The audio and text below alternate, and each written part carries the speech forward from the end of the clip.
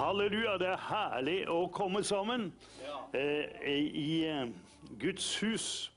Amen. Og det klart at nå skulle kirken vært stappfulle, som verden gikk helt berserk i går.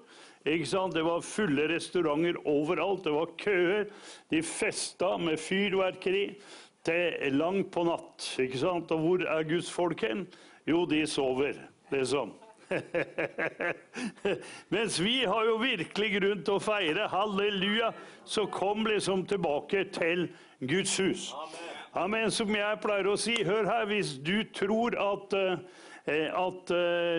velsignelsen er der i de 6 dagene du skal jobbe, og ikke ta hensyn da og komme til gudstjeneste på søndag, så glem det. Amen, det er en maktfaktor. Dette her at Guds folk kommer på møte, på gudstjeneste på søndag. Når noen er for slitne, liksom de har jobbet hele uka. God jul og godt nyttår, sier jeg. Jeg mener, du har 2 dagers fri. Amen. Du har lørdag fri også, og da kan du slappe av på lørdag, og så er du i Guds hus på søndag. Så uansett så er det viktig. Halleluja, for det at Guds menighet, vi er jordens lys, eller jordens salt og verdens lys. Amen. Vi skal ta opp tienden, vet du. Vi tror på dette med Herrens velsignelse. Og da er vi nødt til å gi for å forløse det som Gud har til oss. Det er ikke sånn at ting kommer liksom seilende på en fjøl til deg. Nei, det står da at den som søker meg skal finne meg. Så hvis ikke vi søker Gud, så finner vi heller ikke Gud. Det er bare sånn. Og noe av det vi søker Gud med, det er tida vår, gavene våre og det som er. Og derfor står det i Malakias, det 3. kapittel. Skjønner du? 3. kapittel så står det at «Jeg, Herren, har ikke forandret meg, og dere, Jakobs barn, er ikke tilintetgjort». Er du glad for det? At alt annet forandrer seg, men Gud, han forandrer seg ikke. Halleluja! Denne boka forandrer seg ikke, løftene, de står fast. Så Gud bare stadfester det. Hør her, jeg har ikke forandret meg, og dere, Jakobs barn, er ikke tilintetgjort. Det kan jo vi si nå, i den tida vi lever i, og se tilbake på jødenes historie, hvor da ikke bare Hitler prøvde å utrydde jødene, men overalt hvor de kom, så ble de plaget og pint og skulle utryddes. Men allikevel så er de et folk i dag. Det er et mirakel at dette folket som er spredd for alle vinder, for alle verdensnasjoner har kommet tilbake og blitt da en nasjon. Det er et mirakel med sitt eget språk, med sitt egen identitet, bevart av troa på da Gud, Jahve, og da dette som de hilste hverandre i utlendinghet. Next year in Jerusalem. Halleluja. Det har jøder sagt i tusenvis av år. Next year in Jerusalem. Amen. Så det er derfor Gud sier at, hør her, jeg har ikke forandret meg, og dere er ikke tilintetgjort. Amen. Er ikke det sterkt? Og så sier han det at helt fra deres fedre dager av har dere veket av fra mine lover og ikke holdt dem. Vend om til meg, så vil jeg vende meg til dere, sier Herren er skarens Gud. Men dere sier, hva skal vi vende om fra? Ikke sant? Altså, en masse folk, liksom, jeg gjør rett og skjell for meg, jeg gjør ditt og datt, ikke sant? Og jeg tenker på det, en masse kristne lever i forbannelse. Hvorfor det? Jo, fordi de ikke søker Gud. Jeg mener, jeg kjenner familier, ikke sant, som aldri går på møter, aldri er involvert i en menighet, og det er kaos i deres familier og i deres barns liv. Fordi de ikke blir oppdratt til da å prioritere Guds hus. Ikke sant? Det er bare sånn der. Hva prioriterer vi? Amen, som jeg sier, jeg går i menigheten for meg selv, jeg går i menigheten for kona mi, for barna mine, amen, og jeg går i menigheten på grunn av byen min, halleluja, og landet mitt. Det er en maktfaktor. Ikke sant? Det er ingen maktfaktor at kirkene våre er tomme Liksom at Guds folk late og sløve og likegyldige og ikke tjener Herren. Ikke sant? Det ingen velsignelse, for å si det sånn. Ok, så sier Gud det at helt fra deres fedres dager har dere veket av fra mine lover og ikke holdt dem. Vend om til meg, så vil jeg vende meg til dere, sier Herren herskarens Gud. Men dere sier, hva skal vi vende om fra? Skal et menneske rane fra Gud, siden dere raner fra meg? Men dere sier, hva har vi røvet fra deg? Ikke sant? Og da kommer det tienden og de hellige gaver. Det kristne som ikke har råd til å gi tienden. Vet du, jeg var et sted, jeg var og betjente og preka i en menighet. Og der, pastoren, han hadde jo ikke råd til å betale i tienden. Du gæren? Nei, han hadde ikke råd til det. Så han jobbet da som parkeringsvakt i den byen. Skjønner du? For å spe på lønna si som pastor. Og det klart at det ryktet han fikk da i byen, det var jo, se, der han der forferdelige, han parkoman der, som har gitt meg parkeringsgebyr. Liksom, han pastor i den menigheten. Fy av meg, for noen folk altså. Her har jeg liksom stått 5 minutter over tida, og jammen så får jeg 300 kroner i bot liksom, av han der pastoren der. Skjønner du? Hvilke vittnesbyrd? Tenk om han da hadde gitt tienden og hellige gaver, så kunne han være pastor på full tid. Slepp å tatt ekstra arbeid da som parkoman. Skjønner du? Amen. Så for han hadde ikke råd til å gi tienden, sa han. Han tjente så dårlig som pastor. Ja, men uansett hvor dårlig du tjener, jeg for min del, jeg har ikke råd til å la være å gi tienden. Skjønner du? Det det snakk om. Ikke sant? Skal du bli velsignet på alle områder, så må du gi tienden. Amen. Ok. Og så sier Gud da, tienden og de hellige gaver. Så sier han, forbannelsen har rammet dere, og fra meg røver dere hele folket. Så hvis du lever under forbannelse som en kristen på flere områder i livet, så ransak deg selv og si, har du gitt tienden? Og du kan ikke unnskylde deg at du ikke visste om det, for det ser du på Visjon Norge, så hører om tienden og hellige gaver hele tida. Altså, hele tida. Amen. Og vi forkynner det om at og om at og om at og om at. Halleluja. Og så sier han det, bryt den forbannelsen. Skjønner du? Det finnes noen åndelige lover som virker alltid. Tyngdeloven funker. Hvis du hopper ut av et vindu, så faller du ned. Du stiger ikke opp. Ikke sant?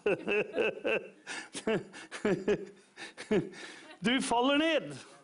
Og sånn det også med troens lov. Troens lov, den fungerer alltid.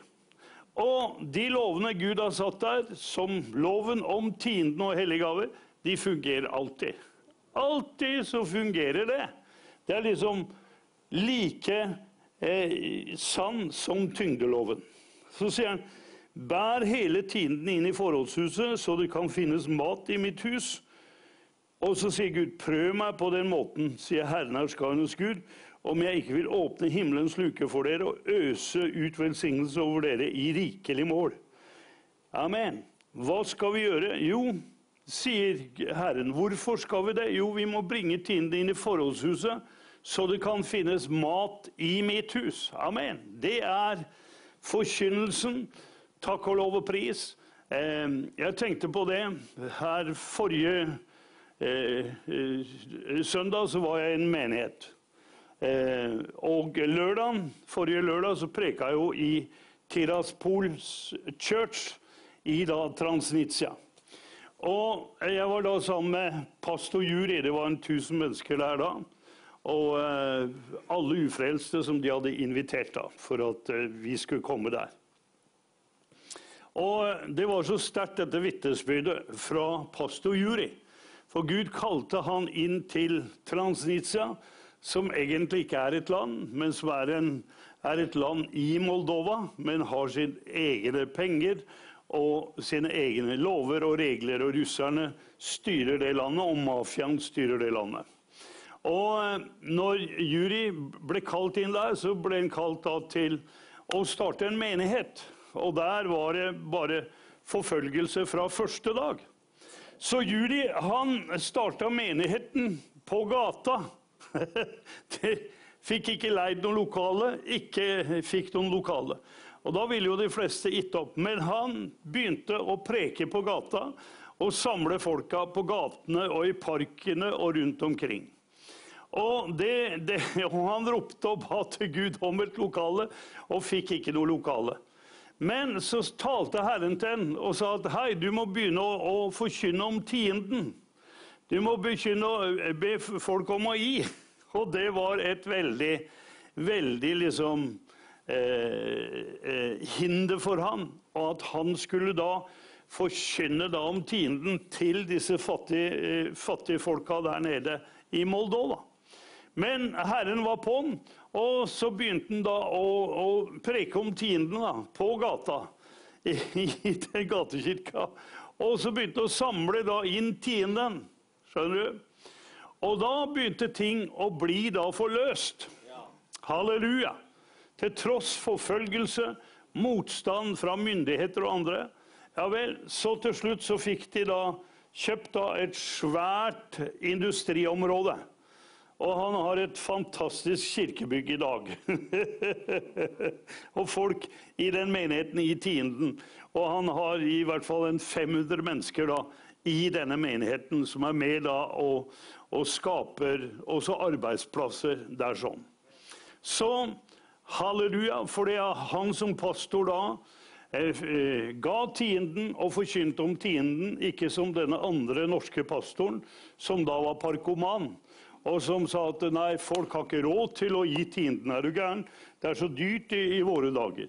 Men halleluja, så Juri, amen, han begynte å ta tienden av folket, og så ble det forløst. Altså jeg ble så overrasket over det lokale midt da i Tiraspol. Og han hadde vakter da som satt i vinduene, klare da til å varsle om politiet kom. For jeg hadde jo ikke lov til å preke der, uten at jeg var offisiell invitert, og så videre, og så videre. Amen. Så det var bare et veldig sterkt vitnesbyrd for meg om dette. Ok, når vi gir tienden og hellige gaver, så det er mat i mitt hus. Halleluja. Jeg kjenner menigheter som dør ut fordi at de ikke hadde råd til å ansette en pastor. Nei, det har vi ikke råd til. Ikke sant? Vi har ikke råd til det, vi har ikke råd til det, vi har ikke råd til det. Ok, da begynner vi å leve ut ifra en naturlig økonomi. Gud gjør overnaturlige ting i din personlige økonomi. Han vil velsigne deg, så du da kan være da til velsignelse.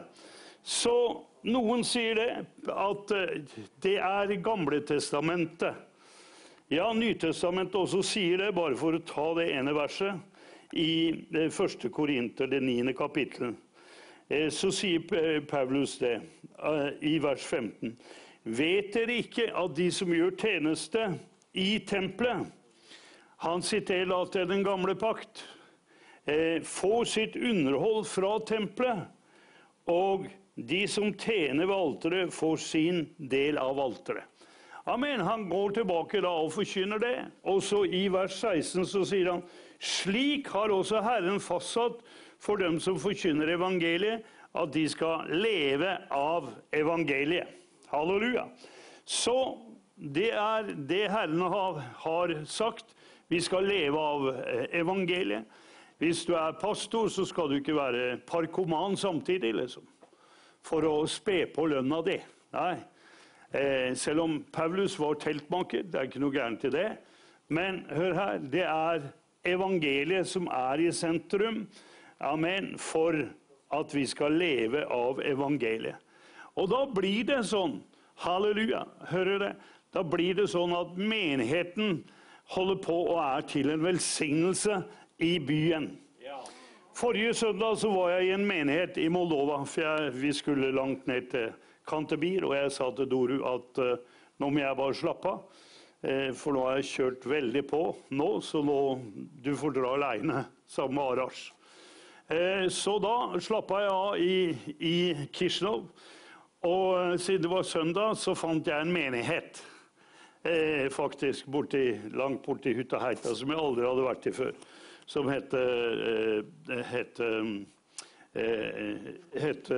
det var en evangelisk kirke. Og jeg kom inn der og traff en gjeng med amerikanere, som da var der og tjente for å få da denne menigheten da til å vokse. For det er en situasjon nå at når Sovjet kollapset, så var det full vekkelse.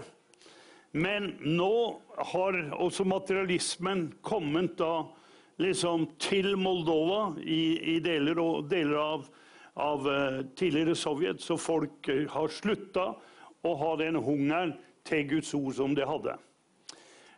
Og så tenkte jeg, ok, hvorfor vokser ikke denne menigheten her, mens menigheten til Doru, til Viktor og de andre, det er hele tiden en kontinuerlig vekst. Og da tenkte jeg, jo, det er ganske enkelt, fordi at denne menigheten her, den er opptatt av seg selv. Det er en bless me-klubb. Velsign meg og mitt. Skjønner du? Mens Doru og Viktor og de andre menighetene, de går inn i en landsby og sier, hva er behovet her? Og så fyller de det behovet. Amen. Og så blir da folk frelst, og så vokser menigheten som et resultat av det. Og sånn er det også i Norge, at det finnes behov i Norge. Amen. Og skal vi vokse som menighet, og som folk, så må vi finne da behovet og nøden i da byen vår. Halleluja. Og så må vi fylle det, og så blir det en naturlig vekst. Takk og lov og pris. Halleluja. Så det bare tenkte jeg på hvordan da menigheten i Moldova vokser, til tross for det at de går inn i en by, og den ortodokse presten forfølger dem, og noen ganger brenner opp menighetslokalet dem. Så men det er alvorlig. Jeg mener, sånn som det var nede i Tbilisi i Georgia, så involverte da den ortodokse presten og kirke en razzia da mot baptistkirken og andre evangeliske kirken. Fikk tak i 10 000 bibler som de lagret, og bar det til torvs og satte fyr på og brant det opp. Ikke sant? Altså, det å forlate den ortodokse tro i Moldova, det er det samme som å forlate tradisjon og identitet. Men hvorfor vokser da menighetene der nede? Jo, de går inn, bygger et lokale i landsbyen og begynner å hjelpe de som er i nød. Halleluja. Metter de fattige, pleier de syke og tar hånd om folk på den praktiske måten og forkynner samtidig evangeliet. Halleluja, så blir folk frelst. Amen, og så blir de overgitt til Jesus. Så det er nøkkelen. Da skal vi ta opp et offer her. Halleluja. Amen. Og da kan du vipse, du som ser på, du kan vipse 28 714. 28 714. Amen. Prøv meg på denne måten, sier Herren herskarenes Gud. Takk og lov. Jeg har prøvd det nå i over 40 år. Så har jeg gitt tienden. Jeg har ikke råd til å la være, for å si det sånn. Amen. La oss stå opp her, og så tar du og vipser 28 714, eller så har vi en kortmaskin bak der. Hvis du ikke har kontanter med deg, så kan du gi der. Så husk det, at amen, du gir med begeistring, du gir i tro, du gir i forventning om at Gud skal møte dine behov. Herre, takk, Herre, for det at du velsigner en glad giver. Vi priser deg for det, Herre. Takk, Herre, for det at du er full av godhet og full av nåde. Du ønsker bare å forløse ditt folk ut i din velsignelse. Det priser vi deg for i Jesu navn. Amen. Halleluja. Vær så god. Amen. Yes, det er godt å være sammen i Guds hus. Halleluja. Herre, vi bare priser deg for ordet ditt. Du levendegjør ordet ditt. Takk at ditt ord er som en hammer som knuser berg. Takk at ditt ord som en ild som setter en skog i brann. Vi bare priser deg for det. Ditt ord vender ikke tomt tilbake, men det utfører lykkelig det blir sendt til å gjøre. Amen. Ja, jeg skal snakke litt i dag om Elias-syndromet, som kan ramme oss alle. Men når du tenker på Elias som den store profeten, som da ble hentet av Gud i ildvogn, det er jo da ganske mektig. Halleluja. Og så kan du tenke da at hvilken situasjon han også var i. Så vi skal gå til kapittel 18 her. Det er alltid sånn at etter en seier så kommer fienden. Og det er alltid slik, før et gjennombrudd og etter et gjennombrudd, så kommer fienden med sitt attakk. Halleluja. Amen. Og hvis vi går rundt og tror at djevelen han bare holder på måfå og gjør liksom ting sånn impulsivt og sånn, så tror vi feil. Djevelen han har en klar strategi og plan hvordan han skal attakkere deg, attakkere meg, attakkere oss som menighet, attakkere oss som en TV-kanal og så videre. Og det er derfor det at det Gud vil er selvfølgelig at vi har da fokuset på ham, på troens opphavsmann og fullender. Ellers så kan vi også da bli rammet da av Elias-syndromet. Jeg mener, hvis vi går til kapittel 18, så ser vi det at hvis vi leser da fra vers 39, og hele folket så dette, de falt ned på sitt ansikt og sa, Herren, han er Gud, Herren, han er Gud. Da sa Elias til dem, grip Baals profeter, la ingen av dem slippe unna. De grep dem, og Elias førte dem ned til bekken Kison og drepte dem der. Jeg mener, det var en veldig seier, hvor Elias da utfordret Baals profeter, som du kan lese før i kapitlet, og hvor han håna da deres Gud, og så har han gått avsides, er han på do liksom, eller har han falt i søvn? Og da proklamerte han at den Guden som svarer med ild, han er Gud. Amen. Og så svarte jo Gud mektig på det. Herrens ild kom ned og slikket opp, ikke bare brennoffere, men altere og stein og vann og alt som var, gjorde rent bord. Og da sa folket at Herren, han er i sannhet Gud.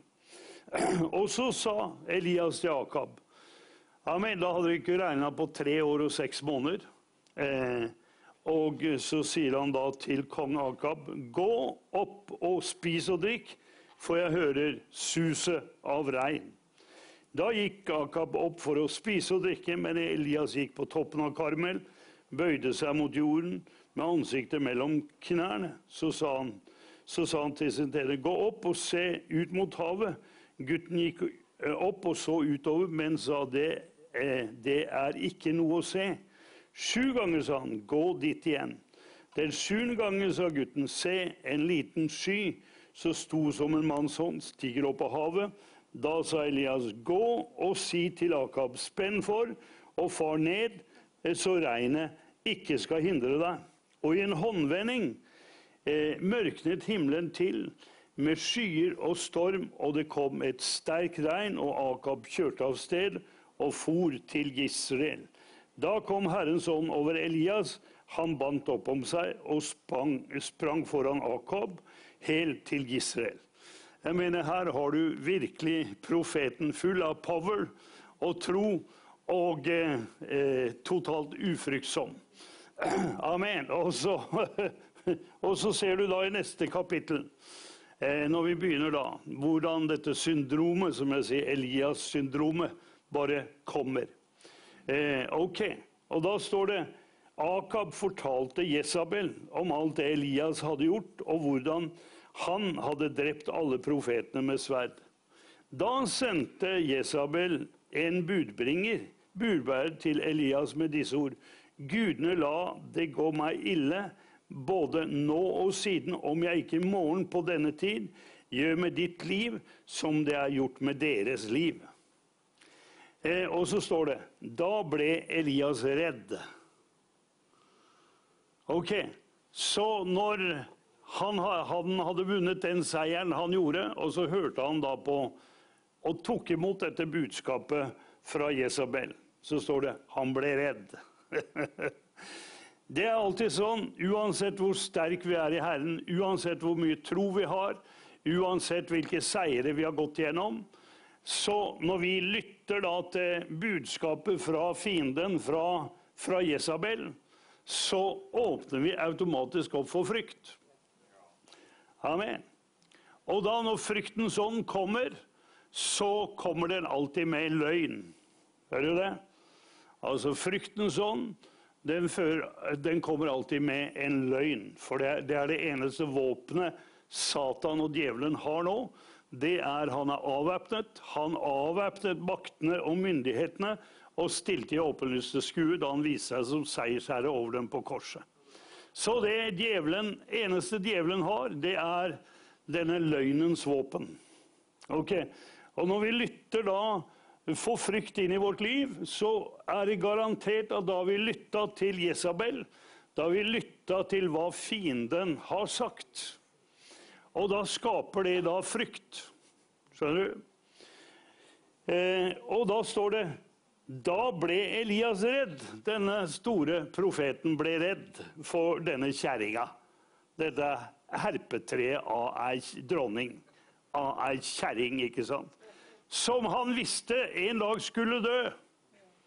En dag så skulle hun bare bli kastet ut fra 3.-4. etasje og bli slengt ned i bakken, og hundene skulle spise henne opp, for å si det sånn. Jeg mener, Elias visste det. Jeg mener, hvem bryr seg om det?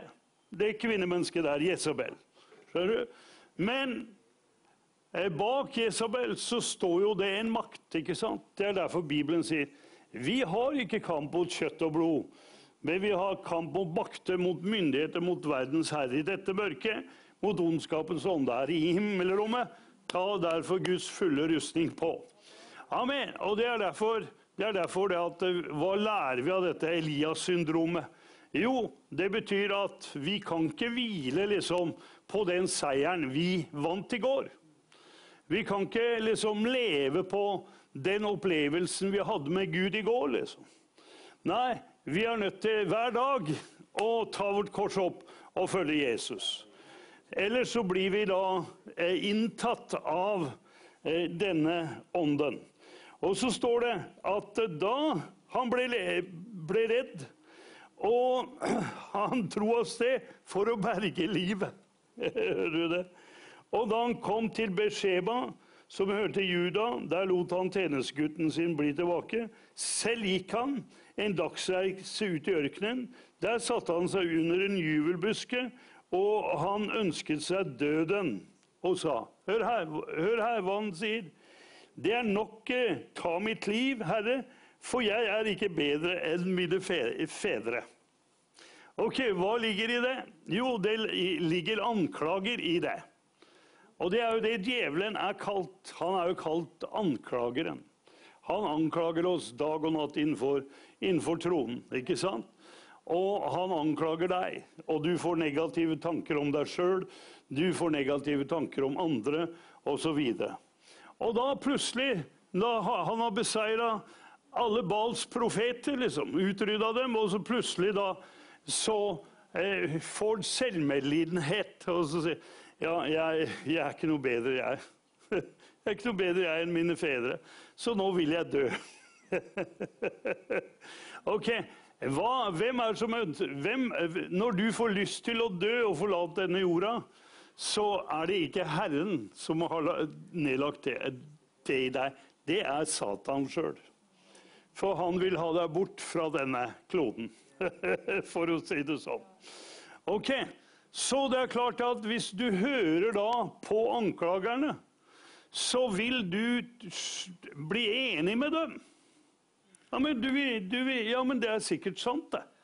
Hvis jeg skulle hørt hva anklagerne mine sier, at vi driver og svindler gamle og syke og utnytter gamle og syke og svake. Ja vel, og hvis jeg hadde lyttet lenge nok på det, så hadde jeg til slutt, ja, kanskje vi gjør det, kanskje vi driver og manipulerer folk til å gi, og ja, kanskje det er noe i det. Vi burde kanskje tone dette litt ned, ikke sant? Og det er det når kristenfolket da hører på fienden som sier, ja, dere er full av homofobi, dere er full av hat imot den og den. Så begynner man da å lytte til det, og så blir man full av frykt. Og så sier jeg, ja, stakkars mennesker, liksom, vi har vært forferdelige. Og så begynner man da å si at ja, vi må be om tilgivelse for hva vi har gjort imot den, og hva vi har sagt imot ditt og sagt imot datt. Så man blir på en måte enig med fienden. Skjønner du? Og det var det som var da Elias-syndromet. Ikke sant? Altså at han ble da enig egentlig med de anklagene som kom imot ham. Og da sa han, hør her, jeg er ikke noe bedre jeg enn alle de andre. Skjønner du? Det er det som blir når du tar imot Satans anklager imot deg fra Jezabel. Da plutselig den seieren som du vant da, den er gone. Skjønner du? Og ditt fokus er på frykt. Og da når frykt kommer inn i vårt liv, ja, hva skjer da? Jo, da forsvinner Herrens herlighet fra oss. Fokuset blir borte, for da står det i 1. Johannes brev, så står det at i kapittel 3, så står det at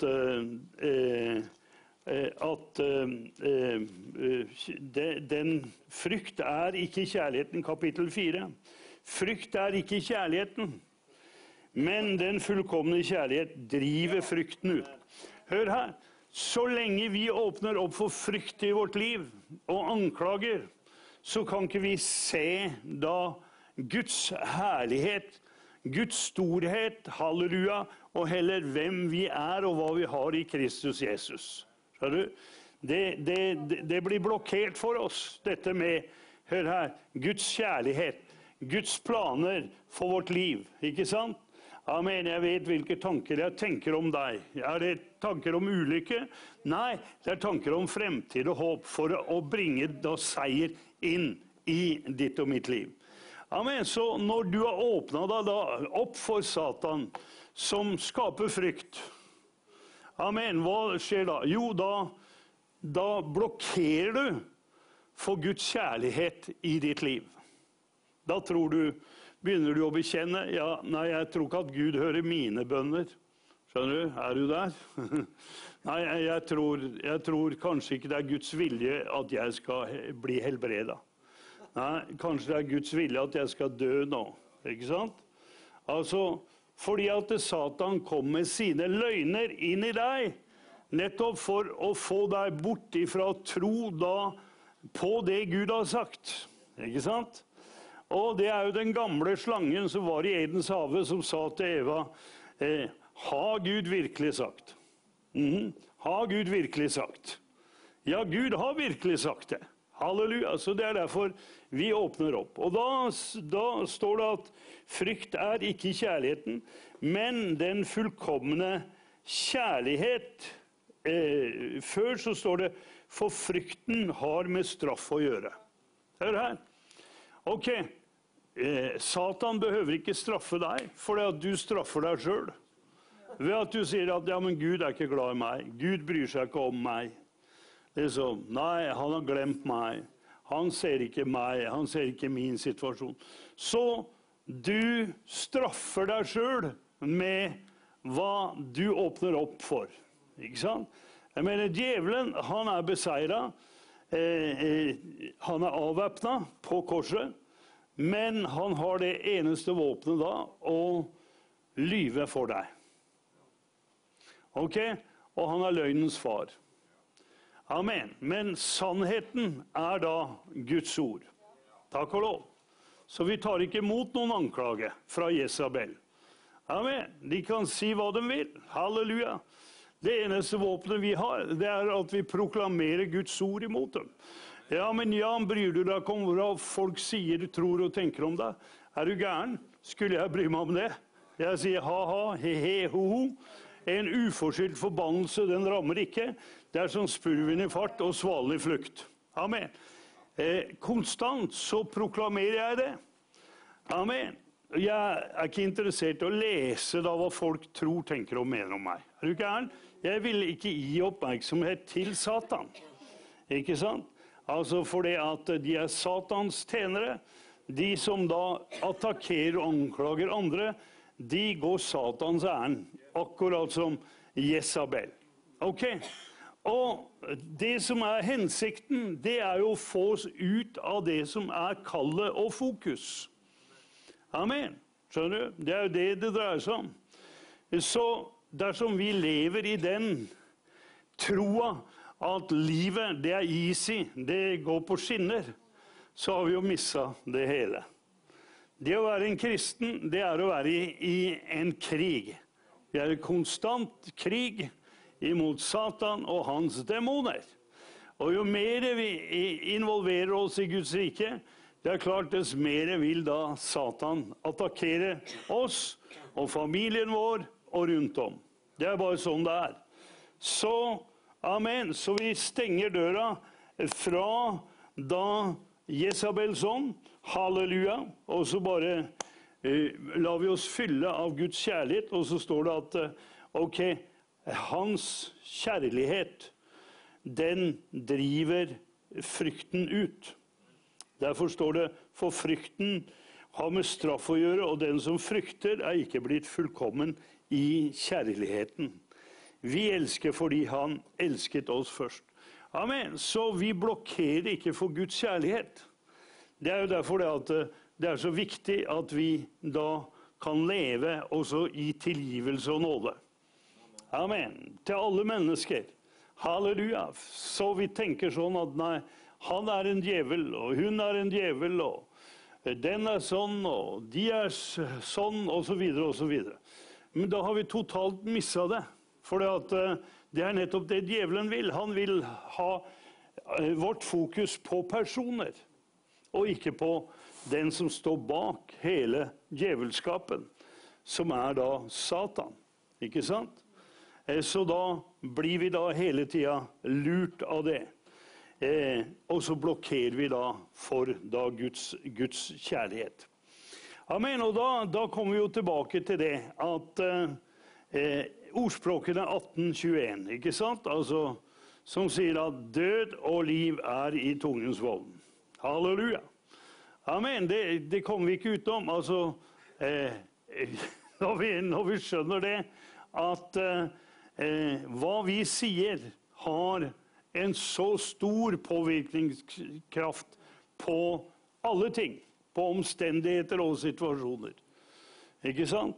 Så når vi snakker død, ja vel, så produserer det død. Det sånn vi blir frelst. Hvordan blir du frelst? Jo, du blir frelst gjennom tunga di, ikke med at du gjør en masse ting. Så det derfor det at folk ikke da blir frelst, fordi de prøver å forstå hvordan de skal bli frelst og født på ny. Men du kan ikke forstå det.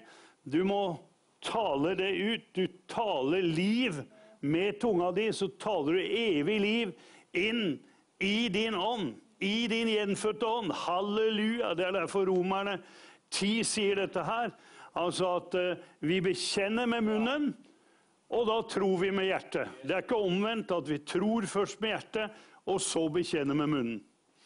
Og det der folk går feil hele tiden, for de tror de må føle ting, ikke sant? Og så taler man ut de negative følelsene, og så åpner du opp døra for det vel til å attakkere deg. Ikke sant? Det bare sånn. Det derfor død og liv i tungens vold, og den som bruker den skal ete dens frukt. Halleluja! Så når vi bruker tunga vår til å ta imot Jesus Kristus som vår Herre og Frelser, ja vel, så blir vi født på ny. og vi taler liv da inn i hele oss. Amen. Og så kan vi tale også da død. Død og liv er i tungens vold. Jeg mener, det er jo et mektig våpen egentlig som Gud har gitt oss. Og la oss gå dit. Halleluja. For det at ord som vi taler, det er såkorn. Ikke sant? Det er såkorn som da forplanter seg i oss. Enten de kommer negativt, ikke sant? Altså, hvis folk sier, hør her, jeg mener, de mobba meg som barn. De sa det og det, ikke sant? Og du har ikke glemt det.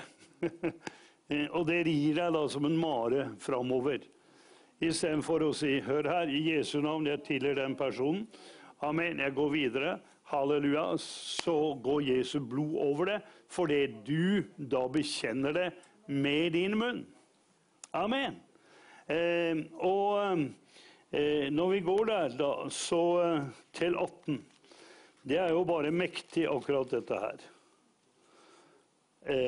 At hvis vi ord som vi taler er et såkorn. Hvis vi går til kapittel 12, ordspråkene 12, tenker jeg på sånn. Som det står da at tankeløs tale stikker som sverd, men de vises tunge helbreder. Ikke sant? Altså,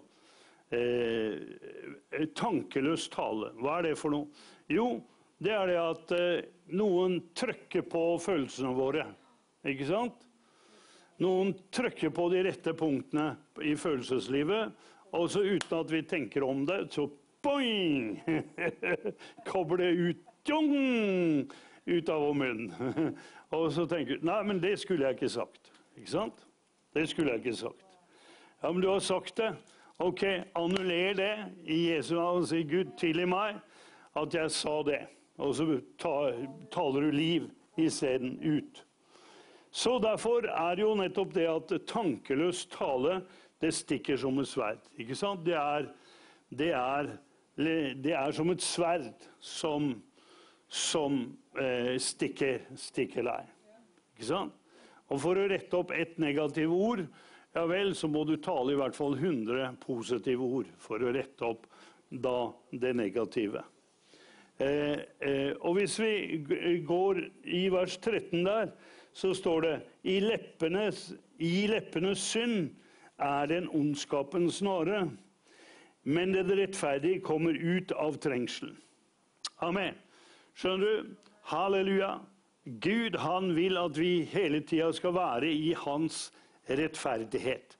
Vi er rettferdiggjort i Kristus Jesus. Det betyr ikke at vi menneskelig sett er fullkomne, men hør her, vi er rettferdiggjort i ham. Det betyr at det Gud har, det har vi. Halleluja, det Gud har, det har vi. Det tilhører oss. Takk og lov og pris for det at vi er ikledd hans rettferdighet. Vi er Guds elskede barn. Priset være Herrens navn. Og da kommer vi oss ut av trengselen. Amen. For det er bare i Guds rettferdighet at vi ser det at vi er fullkomne i ham. Takk og lov. Så derfor åpner vi ikke for noen anklager fra Jezabel, fra fienden. Amen. Men vi stenger døra for Jezabel. Halleluja. For det at vi vet at hvis vi begynner å grunne på det, grunne på hva Jezabel har sagt, ja vel, så åpner vi oss opp for frykt. Uansett hvor sterke vi er, så blir det bare sånn. Og det er klart det at vi ikler oss da Guds fulle rustning. Amen. Hva er det? Guds fulle rustning? Jo, det er Efeserne 6. Ikke sant? Så hva er vi ikledd da? Jo, vi er ikledd rettferdighetens brynje. Halleluja. Takk og lov. Og da kan ikke fienden nå oss. Amen. Så du ikke da blir også enig da med fienden. at du egentlig bare, du ingenting, du har ingenting. Du hører folk liksom skal være ydmyke og si, nei, jeg ingenting, liksom. Tror du at du noen ting da? Liksom, ja, jeg tror jeg noe mye. Halleluja. Jeg Guds barn, jeg hans prins. Halleluja, du hans prinsesse. Takk og lov. Så vi har noe å rose oss av, og vi roser oss da i Herren. Så derfor sier Guds ord det, for øvrig bli sterke i Herren og i hans veldige kraft. Hør her, det det Gud vil. Amen. At du sterk i Herren, alltid. Ikke bare tenke på, ok, nå har jeg vunnet en stor seier. Ja, men du kan regne med det at hele helvete løs, ikke sant? Jeg mener, det det som skjer med meg. Forrige uke så hadde jeg det veldig bra. Jeg ble æret av presidenten i Moldova, ikke sant? Masse oppmerksomhet og så videre. Og så kom jeg hjem, og så da helvete løs. Hele helvete løs. Og det klart, det blir sånn at, ok, det blir når du har vært ute og reist, opplevd Herren, seier og sånn, så blir det et antiklimaks på en måte, å komme hjem til det vanlige. Jeg elsker familien, det herlig å komme hjem til Inger, det herlig å få fårikål, ikke sant, og hele det der. Men så det jo da ting liksom i kulissene som da skjer. Ok, og da sier jeg til meg selv, forventer du noe annet? Forventer du liksom at djevelen skal liksom da ære deg? Nei, du i krig, halleluja. Tilbake til fronten, amen. Ikke la disse følelsene da dominere deg, ikke sant? Nei, det som du da gjør, det jo det at, ok, du får bli sterk i Herren igjen.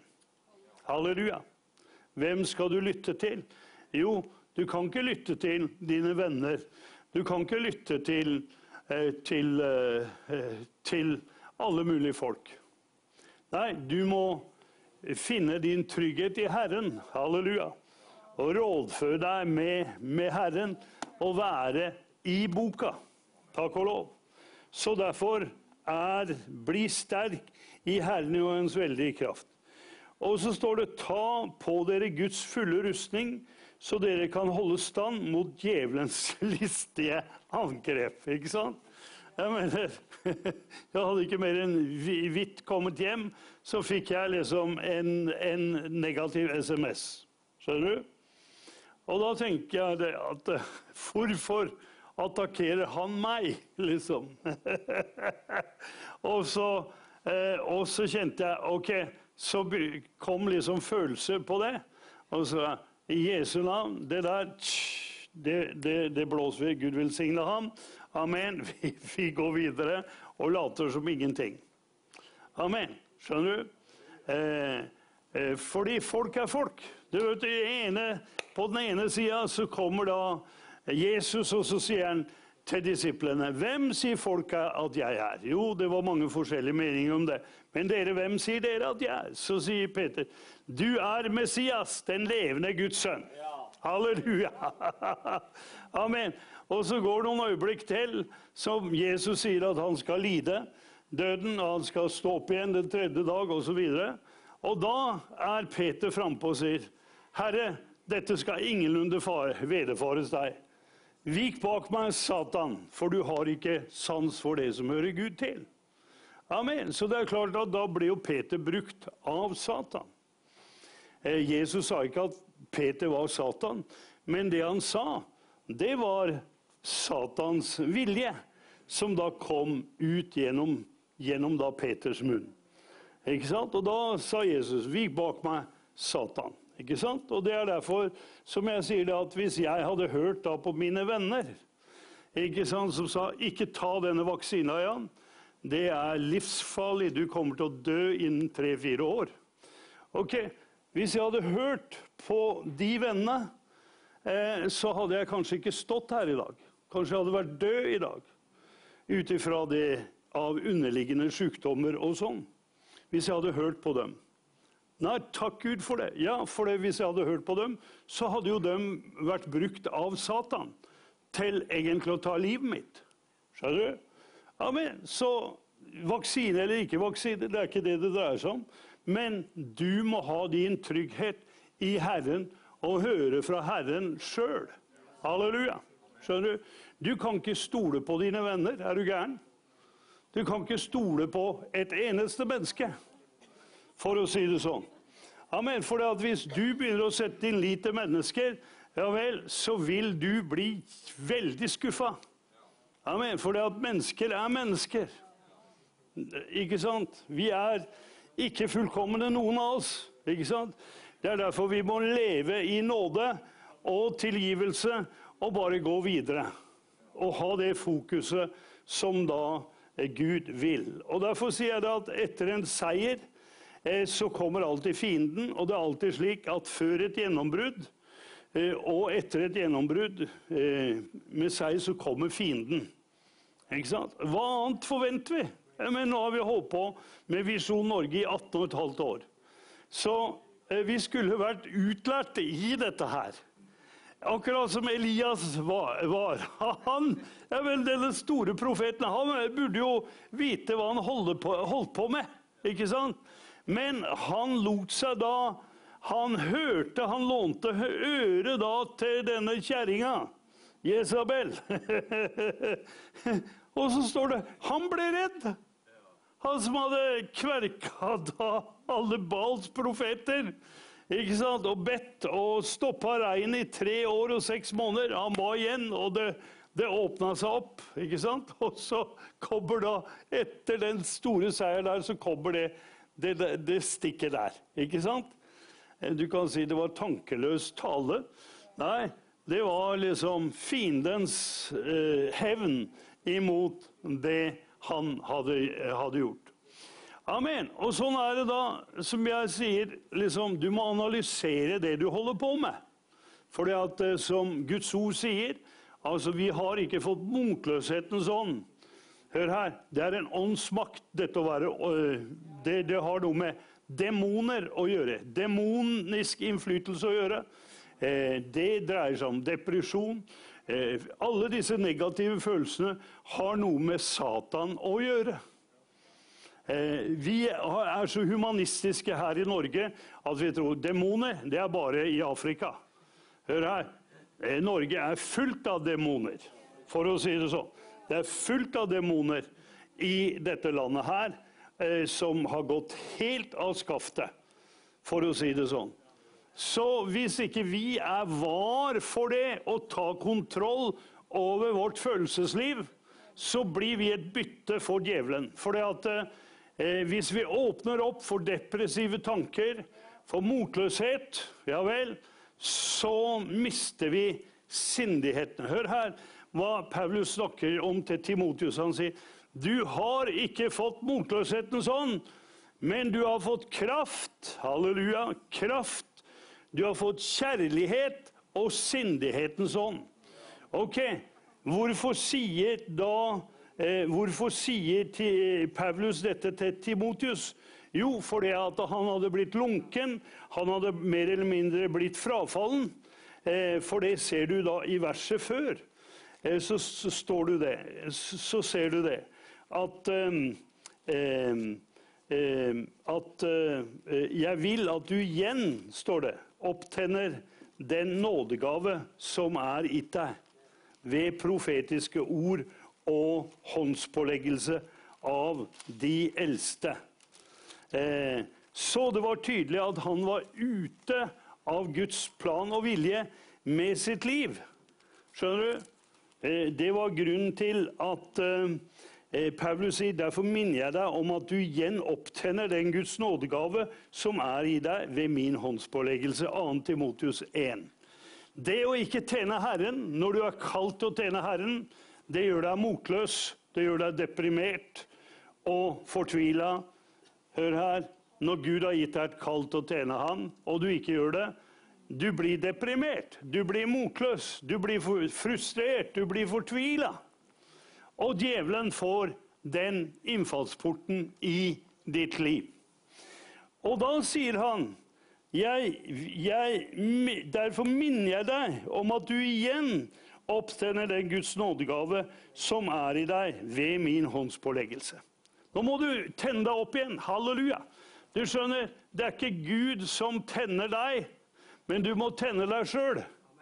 Halleluja, du må fyre deg opp selv. Halleluja.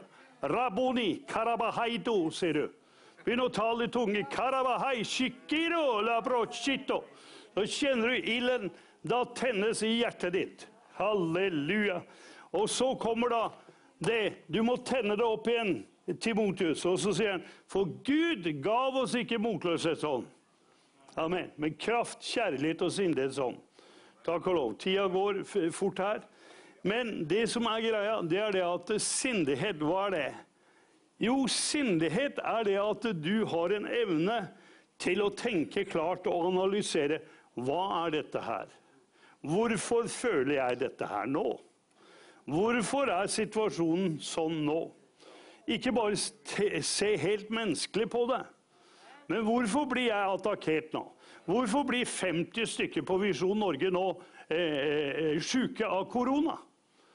Jo, det selvfølgelig en naturlig forklaring på det, men også en åndelig attakk imot hele virksomheten her, for nå skal vi gå inn i Oslo, ikke sant? Og ha studio vårt der, og influere masse mennesker, skjønner du?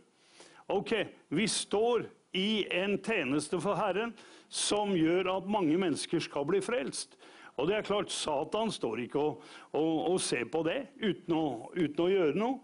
Det derfor det at du må ha en sindighetens ånd. Amen, så du skjønner hva som foregår.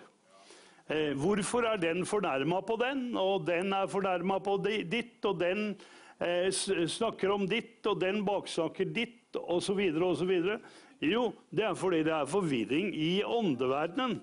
Amen, og det derfor vi må binde opp Satan og hans dæmoner. Og så bare sier vi, hør her, vi går for Gud. Vi har fokus. Hva har jeg fokus på? Jo, jeg har fokus på Guds rike. Jeg har fokus på å gå Guds vei. Amen. Takk og lov. Så hvis du sitter her i dag og lurer på hva det som skjer i ditt liv, så kan jeg bare si det at det veldig enkelt. Det det at Jesus kom for at du skulle ha liv og overflod av liv. Har du overflod av liv nå? Amen. Du glad? Du lykkelig? Du full av kjærlighet og energi? Halleluja, for det vet du. Tro i deg energi. Guds kjærlighet i deg energi. Eller du nedtrykt og bedøvet? Ja vel, da du et offer for Satan og djevelen, for han står, tyven kommer bare for å stjele, myrde og ødelegge. Du der? Det det du opplever? Ja vel, så gjør et opprør mot Satan. Amen, og si, hør her, jeg bare taler liv inn i mitt liv. Jeg taler liv i mine omstendigheter og situasjon. Jeg taler liv til kroppen min. I Jesu navn, sykdom gå. Amen, i Jesu Kristi navn. Du ikke frelst i formiddag, så ta imot Jesus. Bare be den bønnen etter meg nå. Kjære Jesus, jeg inviterer deg nå inn i mitt liv. Kjære Jesus, jeg inviterer deg nå inn i mitt liv til å bli min Herre og Frelser. Til å bli min Herre og Frelser. Takk at ditt blod, Jesus, renser meg fra all min synd. Takk at ditt blod, Jesus, renser meg fra all min synd. Takk, Herre, for det at jeg nå har blitt et Guds barn gjennom troen og bekjennelsen på deg. Takk at jeg nå har blitt et Guds barn gjennom bekjennelsen og troen på deg. Amen. Så legg hånda di på det syke sted. Om du syk nå, så du en troende, så vi bare ber nå, kjære Jesus. Takk, Herre, for det at du gjør under og mirakler. Takk at ved dine sår så har folk fått legedom. Du løser fra depresjon, du løser fra fortvilelse og det hele. Vær så god. Amen. Da sier vi på gjensyn her fra Visjon Norge.